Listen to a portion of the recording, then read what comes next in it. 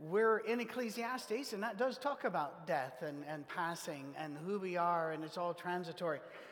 And we've been talking about the teacher. That's the name of the guy that wrote the book. He calls himself the teacher, the Kohelet.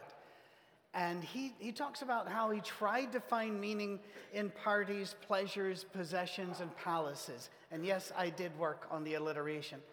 It's only a Sunday gig, so I have time. He seems desolate and depressed, alliteration again there. But he does have one hope, and that one hope is what we want to stop for a moment and apply Ecclesiastes. Not just talk about it in theory, but apply it. And his one hope is that he will do something that will outlive him, and that those who come after him will be better able to live their lives because he lived his life first.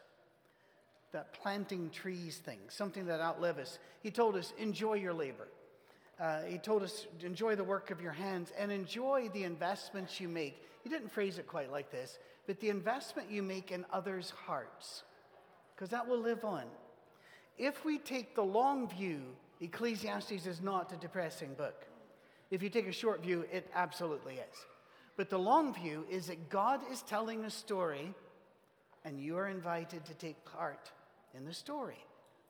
And that the story will outlive you, and it will be a better story than you could have written. So let him write the story, you live the story, and believe that your life, even if it doesn't seem to matter to you, matters to the story. It's important to the story. To illustrate how this works and what we've learned so far, I've invited these brilliant individuals up here. And when I say brilliant, by the way, I only hire people that are professionals and know their job. I don't supervise them. I protect them. We don't normally have incoming. We're not that kind of church. But if we did, I'd be the person that would say, stop it. Because these are professionals, and they love your kids and your teens. And you already know them already, and I forgot their names. But the point is, we're going to talk about becoming ministers. My goal and my time here is not unlimited. There's a clock on my life like there is on yours, and mine's well ahead of most of the curve here. That's all right. And I've got a definite glide scope in mind that each year and almost every month, moving a little bit more of a person into position that will outlive me, that will outdo me, and keep the moving going so that whenever I pass, you'll go, who was that guy? Because everything's sorted. That's the way we want it to go. When you join a ministry, what happens? It's a life sentence sometimes, isn't it? We don't do that here. In fact, we don't want you to look upon it as volunteering. You are moving from member to minister. And that's the way it's supposed to be. Christianity is not a spectator sport. You are supposed to be moving, joining the story. So, we don't look upon volunteering as, and sorry, this side is not any better than the other, so you're just... We don't look upon volunteering as sharing a load, but as in joining the mission of God. Whatever story the Holy Spirit's telling, that's what we want to tell as well. Now, I'm going to turn back this way. When we were talking about this, Catherine came up with something, an idea that really, I said, you got to come up and you got to say this idea. Because serving others is not a one-way street. There are benefits to what we do in ministry. Tell them what you were saying. Well, that's really loud. Okay. When my children were younger, now they're older, but when they were younger and I started serving as a teacher, I found that I got to know all the other children that were their age. Those are the kids they went to kindergarten with. Those are the ones that they are going into 5th grade and 6th grade with when it gets really hard in middle school. And those are the kids that they're now going into high school with, which is wonderful. But I know those kids, and because I taught them, I know their families. I know their parents. And we created a community that I didn't even know we were creating. I didn't mean for it to happen, but it did. And I was so lucky, blessed, grateful that I was able to meet those kids. I know what they're talking about, in class. And I know what their families are talking about at home. And I think it's just really important, and it's a piece that doesn't always get talked about. We want people to be down there, but we want you to pour into the kids' lives, all of the children, from birth all the way through 12th grade, and then in other ministries as well. Robin. Thank you, Catherine. You're talking about the present, and that's so important, and we've been talking about Ecclesiastes, enjoying the work of your hands, and I love that, and that is when we're not isolated and we have community. And the children it is so present now. The children are also, as we know, our future, and God prioritizes children so much. And I was just immediately, you always think of Proverbs 22, train up a child in the way he should go, and when he's old, he won't depart from you. And did you know, so we were talking also about statistically and the future of the church. So they are the present. My goodness, they minister to me every Sunday and more. But the future of our church is our children too. And statistically, I like statistics, so I did look at some things. This is interesting. As a parent, this is very interesting. There was a study done, and this was by Lifeway, and it was like about 3,000 empty, well, they were 4,000 kids, a little over 1,000 empty nesters. And they said, people who, their children between the ages of 18 and 30 were faithful, identified as Christians, and involved in a church community, which that time, you probably know, so many people go away, and some of them come back. But anyway, the top things listed why their that were in common with all these people who had faithful children. Number one was they read the Bible at home, which is absolutely the power of God's word. And two things, and parents are the best ministers that you can have. Number two was they were involved in either a mission trip or they watched their parents be involved in ministry at the church. I just thought that was really amazing. So, yes, read the scripture. Two, watch your parents live out their faith and be part of that. And I think of Sam Lovett on Sunday morning. Sometimes I'll see him at 7:30 in the morning putting out signs in the parking lot, and he's in second grade. I mean, that's something, but he knows this is what we do and this is how we serve, whether it's in a humble way that nobody except a few people who get there early at 7:30 in the morning know. So I just think that is a wonderful, a confirming thing to say as a family. That is a really interesting another statistic, one more. You know this probably, back to children. Most people do come to faith as children. 2/3 of people who identify as Christians today say they came to faith under the age of 18.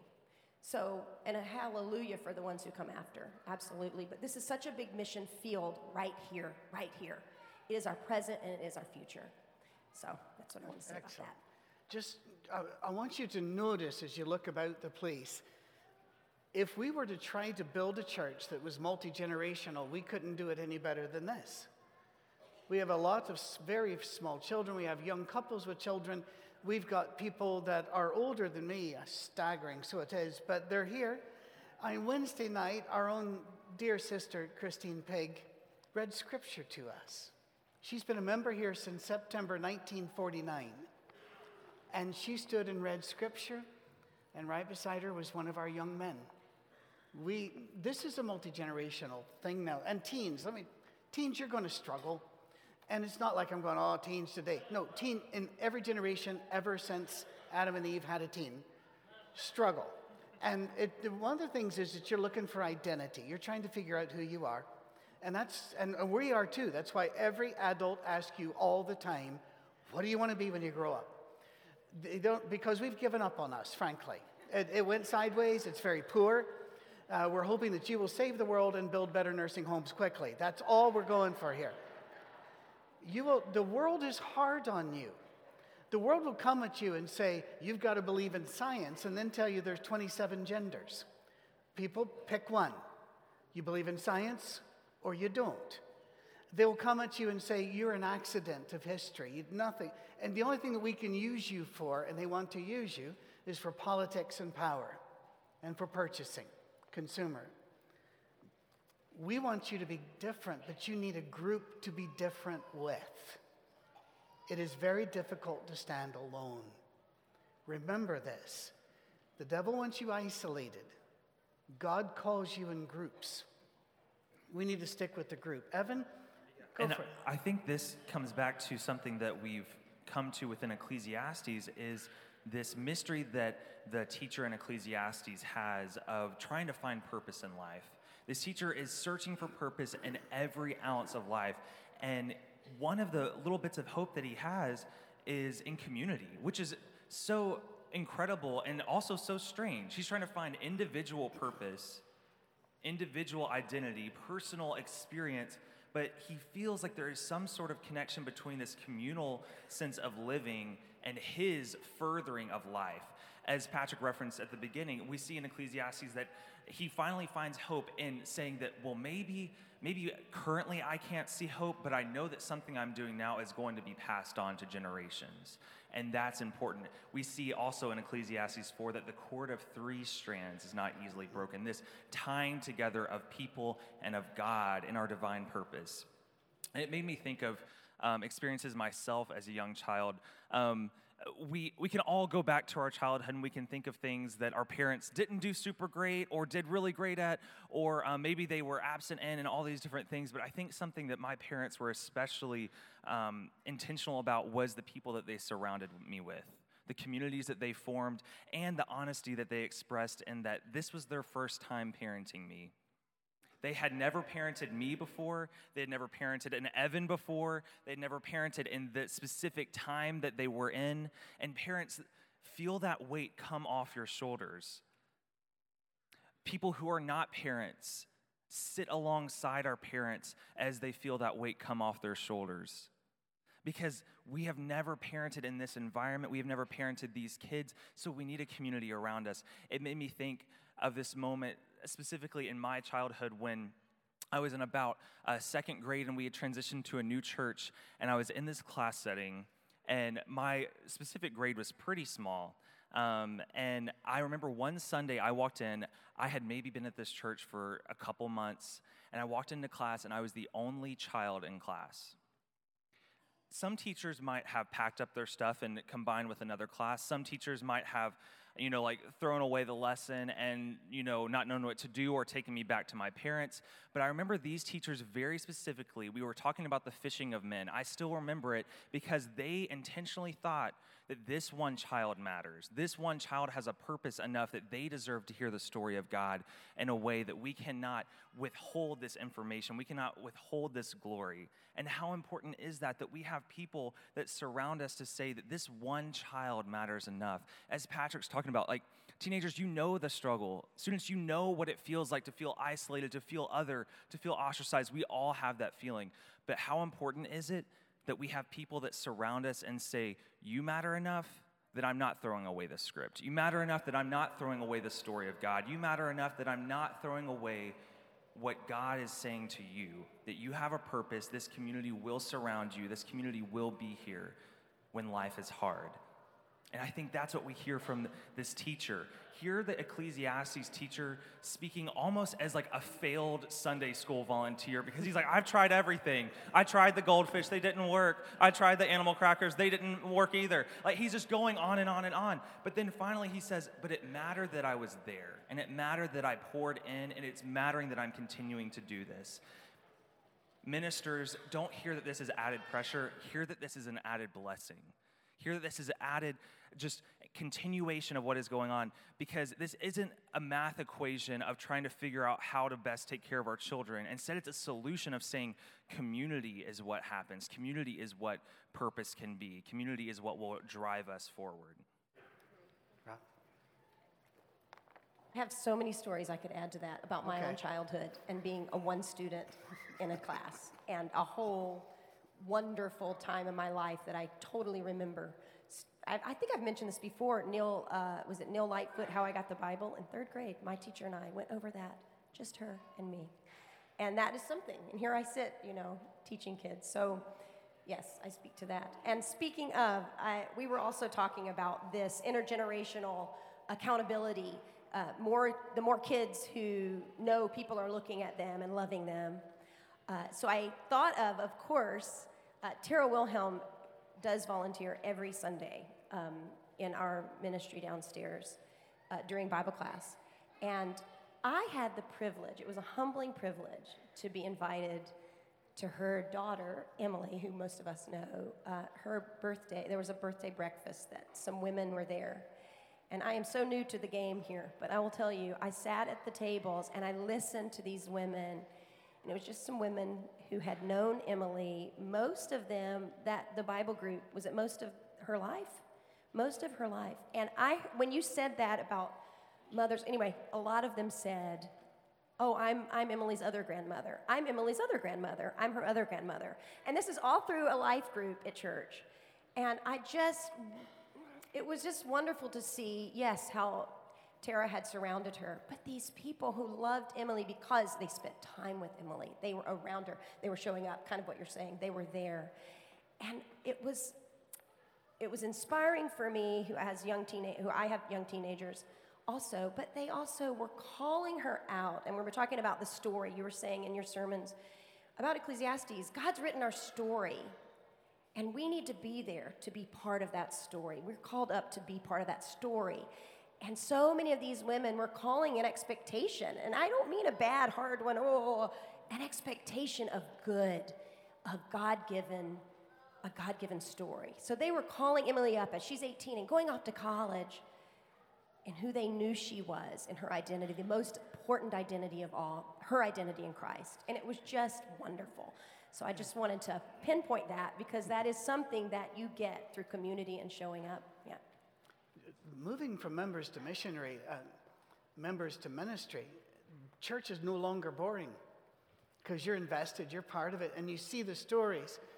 I remember and I don't even know if I've ever said this out loud, but when I left Detroit after 10 years, I remember the church was worshiping, and I realized this is one of my last times with them, maybe even the last time. And I was standing off to the side, and I looked at each person and thought, I know their story. I know who they are. I know where they've been. I understand what's going on here. I'm going to miss these people. And that was not intentional on my part, but if you do community for 10 years, you learn it. It happens. Very quickly, did you notice that the worship, it was intergenerational? Kelsey was leading her dad, her father, sorry, Americans, her dad over here. And I was thinking, what a perfect illustration. Once again, the generations work together here, and that's beautiful. We do not want a silo church where the youth are here, the young marrieds are here. We want you to be involved in all the stages of life, because that's the only way to really pull each other out of the ditch we all fall into. And by the way, just one thing about teens, we're going to need feedback. We're going to need input. That's what we want. Input. Thank you. Our songs, we want to have some old songs in there because we want you to remember the old songs. Some of those songs are really solid theology, and so we want you to know those. But we also need to know the songs you know, and we often think we do, and we don't. We don't. I remember at one church, the elders are so proud when I was visiting them. We sing some new songs for our kids. And I looked at them. These were songs sung 40 years ago at camp. Do not hesitate to come to us and say, we are fed by this song. Can we do this song? We are fed by this. We need your voice. You're part of this church. Second graders are part of this church. The communion, they're part of this church. Catherine said something which silenced the whole room as we were talking. I was writing as fast as possible, and I looked down at what I wrote, and I said, I can't take credit for that. I want you to say it. So, no pressure. Thanks so much. One of the greatest gifts that I believe I can give my children is to give them other adults. I'm going to cry. That I can give them other adults who can speak into their lives. Other adults to love them and care for them, to want them to succeed. This room is filled with those adults. It is filled with those adults.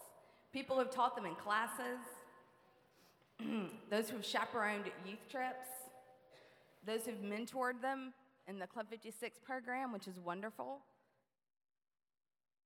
those who've just played with them at camp. All of those adults have spoken into my children's lives. Now, I pray that they know, that my children know that there is a community of believers who are cheering them on. They're praying for them, and they want to help their paths remain straight. And that means more to me as a mom than anything I could ever say.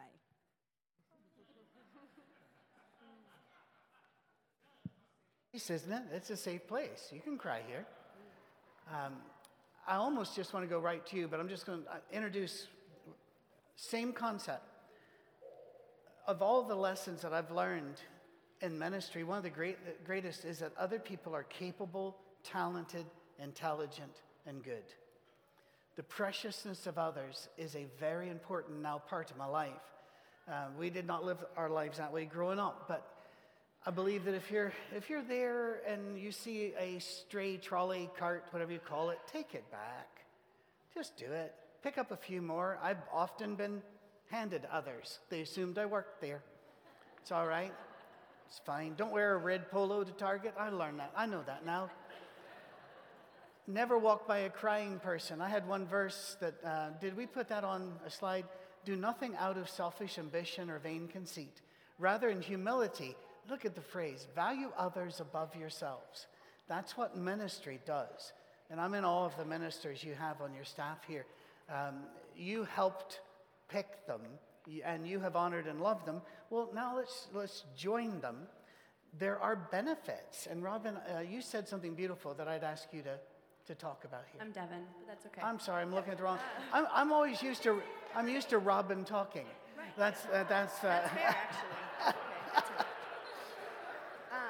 To First be of all, honest, and in front of God and this company of witnesses, she talks a lot, but it's not empty noise. She has important things, and we learn from Robin. But I will still tease her because I'm a bad person. Okay. Devin.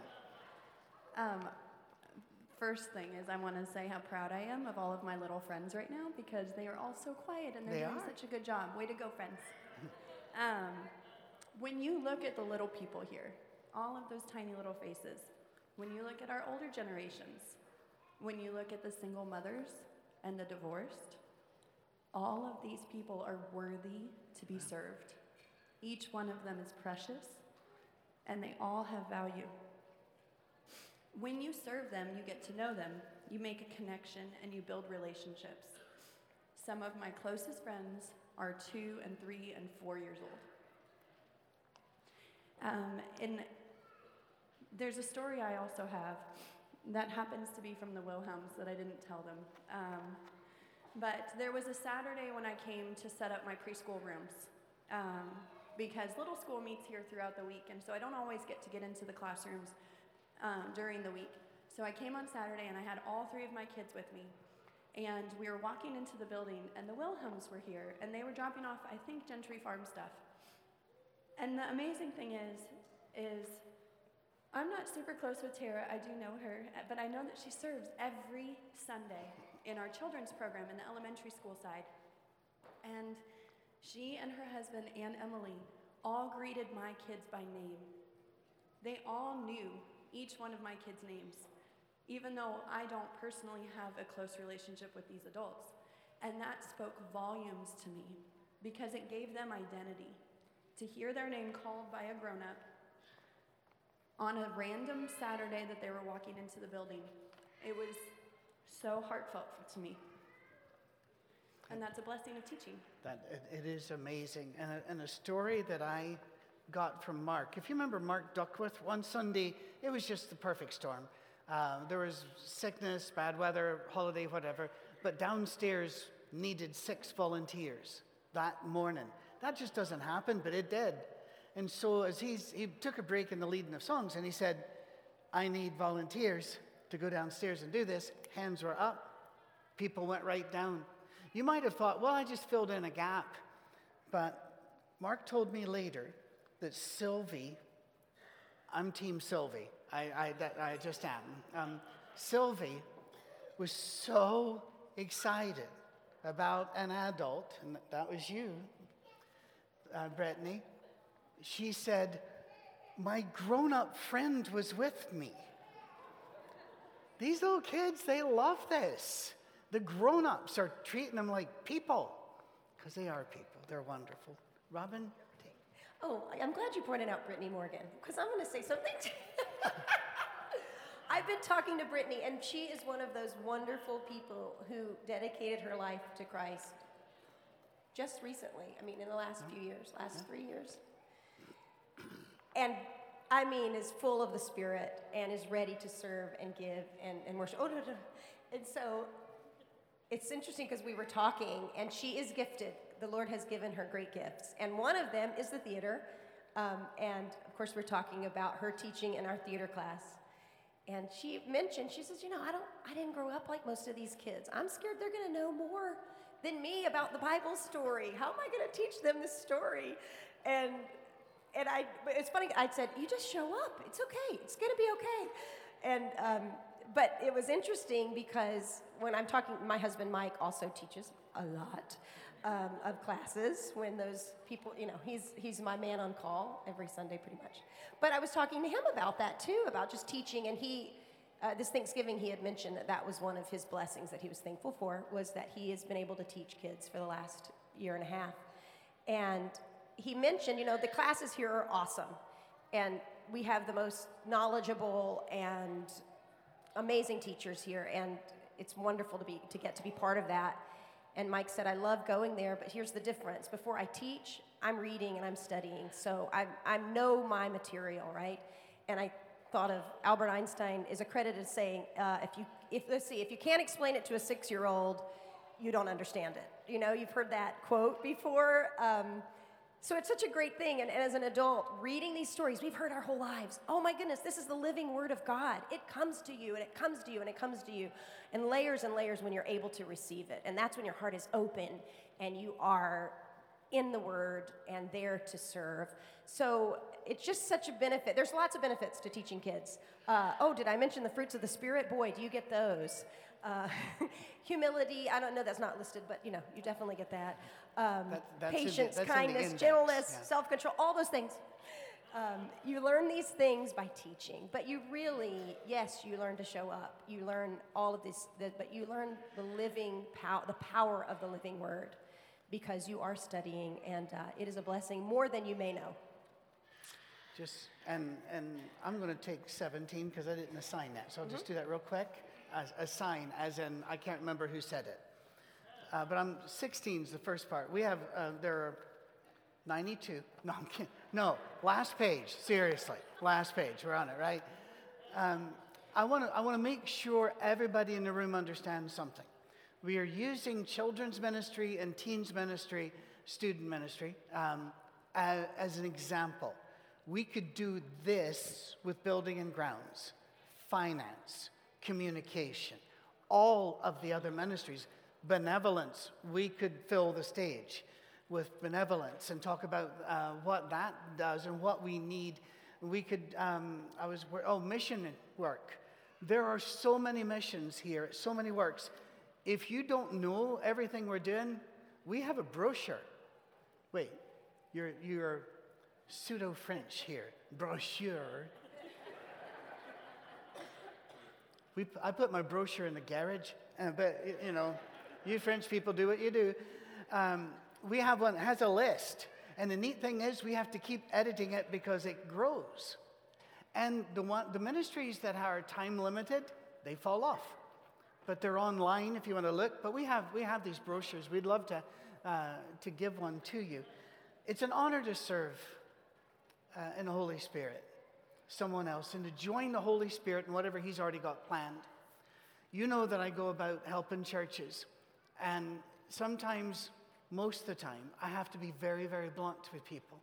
I'm not everybody's favorite, and I'm aware of that, but this is part of the Holy Spirit job I've got. For example, the article on being scammed I decided to put out, and many of you talked to me. We found 4 people have been scammed in this church. I'm meeting with the FBI tomorrow afternoon to hand over some documents to them, including fake IDs that were sent. It is shocking, but I don't like that part of my job. But that's part of my job. it's a flock protection thing, right? And when I talk to elders at other churches, I'll look at them, and one of the first things I'll say to them is, who are the 2 people you're training to take your place? And it goes very awkward, which is where it's supposed to go. And I'll tell them bluntly, if you are not planning for your replacement, you are building your kingdom, not his. If you come to church to be served, you are building your kingdom, not his. If you come to critique, you're building your kingdom, not his. We come to build his, which means we train those that replace me. I'm very confident that Emily's already a better minister, better preacher than I am. Grayson, you know I've told you that same thing. I've said the same thing to Lauren before. And it's not just that I'm talking to the women, it's just that we can finally talk about the women and say, I have no fear. None at all. I look at my grandsons, the world should panic, but the church will be cool. They're going to do what they do. They're not going to ask my permission. Don't need to. I'll be gone. They're going to keep the story going. That's Ecclesiastes. Let's, Devin, see, I know you are. There are so many ways to serve and opportunities that are so valuable outside of our church that I know a lot of our congregation are involved in. There's ministries within our community, there's ministries overseas, there's all sorts of things. And while it is good and positive and right to serve in our community, to serve those around us, there's also something to be said about serving your church family, about being here, being invested and being planted where you attend every week, to build those relationships. I know people by name because I'm here and I'm investing into my community. And it's a balancing act. And so yes, go serve, go out and reach people, but also remember those around you.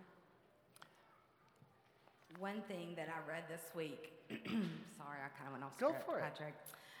One thing I read this week, it so spoke to what we were talking about in these conversations that have started the last several weeks as we talked about today. And I just wanted to read it.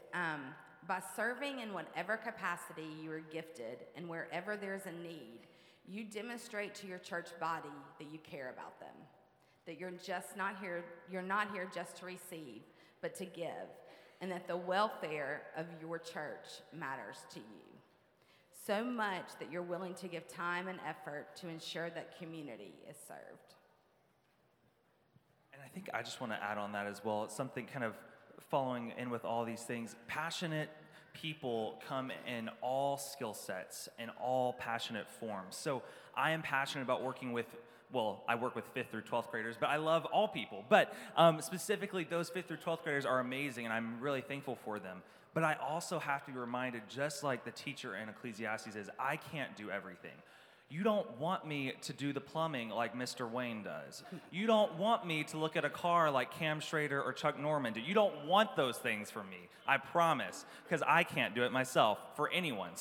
But I have to be reminded that in every setting, specifically when I work with our 5th and 6th graders. I'm so thankful for our students who come upstairs with us because we have a very good group of students who volunteer themselves with our kids and with our 5th and 6th graders, but not all of them are passionate or gifted about working with our kids and students. Some of them love to build barns at Barefoot. Some of them love to clean dishes after meals. Some of them have other passions of working with sound and lighting. We have so many great opportunities, and so I want you to hear that the teacher in Ecclesiastes says the same thing. You don't have to be all things to all people. That's why we have the body of Christ. That's why we have different passions. That's why we have different people to serve. We work together, not against each other or away from each other. We work in cohesion with a body of Christ. That's why we move with all pieces wherever we go. Fantastic. And I'm going to ask you, if you could, it's not on the script, so you obviously don't have to, but last thoughts in just a bit. And then we're going to call some children forward. But here, I really need your attention again, because I'm going to use a phrase which has become politically charged, and I'm very, very sorry about that. I really am. I was in a meeting with Christians and Muslims this weekend, and there was so much politics that that I was wondering, should I just go die somewhere? Because no matter what you said, it was a political sore point, all right? There was a phrase that is used throughout the world and has been for hundreds of years. But whenever former Secretary of State Hillary Clinton wrote a book called It Takes a Village to Raise a Child, that phrase then became something political. And people on the left championed it, and people on the right decided since she wrote it, it has to be evil. I've never read the book, but I know the phrase. It is still a very common phrase. So, left or right, move that to the side. It does take a village. I heard so many people I respect, by the way, and love, react politically to it and say, no, it doesn't. It takes a father and a mother. Not alone. It takes more. I was watching my grandsons play basketball yesterday. This father and mother aren't going to teach that. They have no clue. But they were forming communities, and they knew people, and people. It's brilliant. We need everyone. And this is our village. This is our village. Now, we have a greater village. We have diplomatic relations with all other believers in Christ. And we love all other believers in Christ. And we even believe those who don't, we love those who don't believe in Christ, but they're not really our village. This is our village. So it does take you. In fact, when we moved to Michigan, my wife knows this, but I don't know that anybody else does. One of the main reasons we moved to Michigan, right after 9/11, leaving the beach where we were living in South Carolina and going to Detroit in winter. Not a lot of U-Hauls headed that direction. But one of the reasons was I looked and saw my son was entering the teen years. And I knew the youth ministers I had met going around Michigan, and to this day, top notch. And I thought, I want him in the middle of those men and women. And it paid off. They raised him, they loved him. They did for him what I could not do. They went to them when they wouldn't come to me because I was dad. You need to give them another voice they can hear in the village. And so we pour into them. So I have a faithful son, I have a faithful daughter. We moved house to get it that way. Sometimes you need to go get your village. Well, you found a village here, and the wee ones are going to come up to sing a song about It Takes a Village. They're not singing a song to either political party. And if any of you are still triggered, there are medications. But do we have last thoughts you want to share? Well, I wasn't even looking at you, Robin. I just knew. And again, I respect Robin. I think she knows I do. So. I just wanted to extend an invitation to those of you who don't get to go downstairs very often. There's so much life that happens down there. When you guys get to stay up here, all the little people that are shorter than you go downstairs. And there's joy, and there's laughter, and there's fun, and there's playfulness. And we get to sing worship songs. They have their own set of worship songs.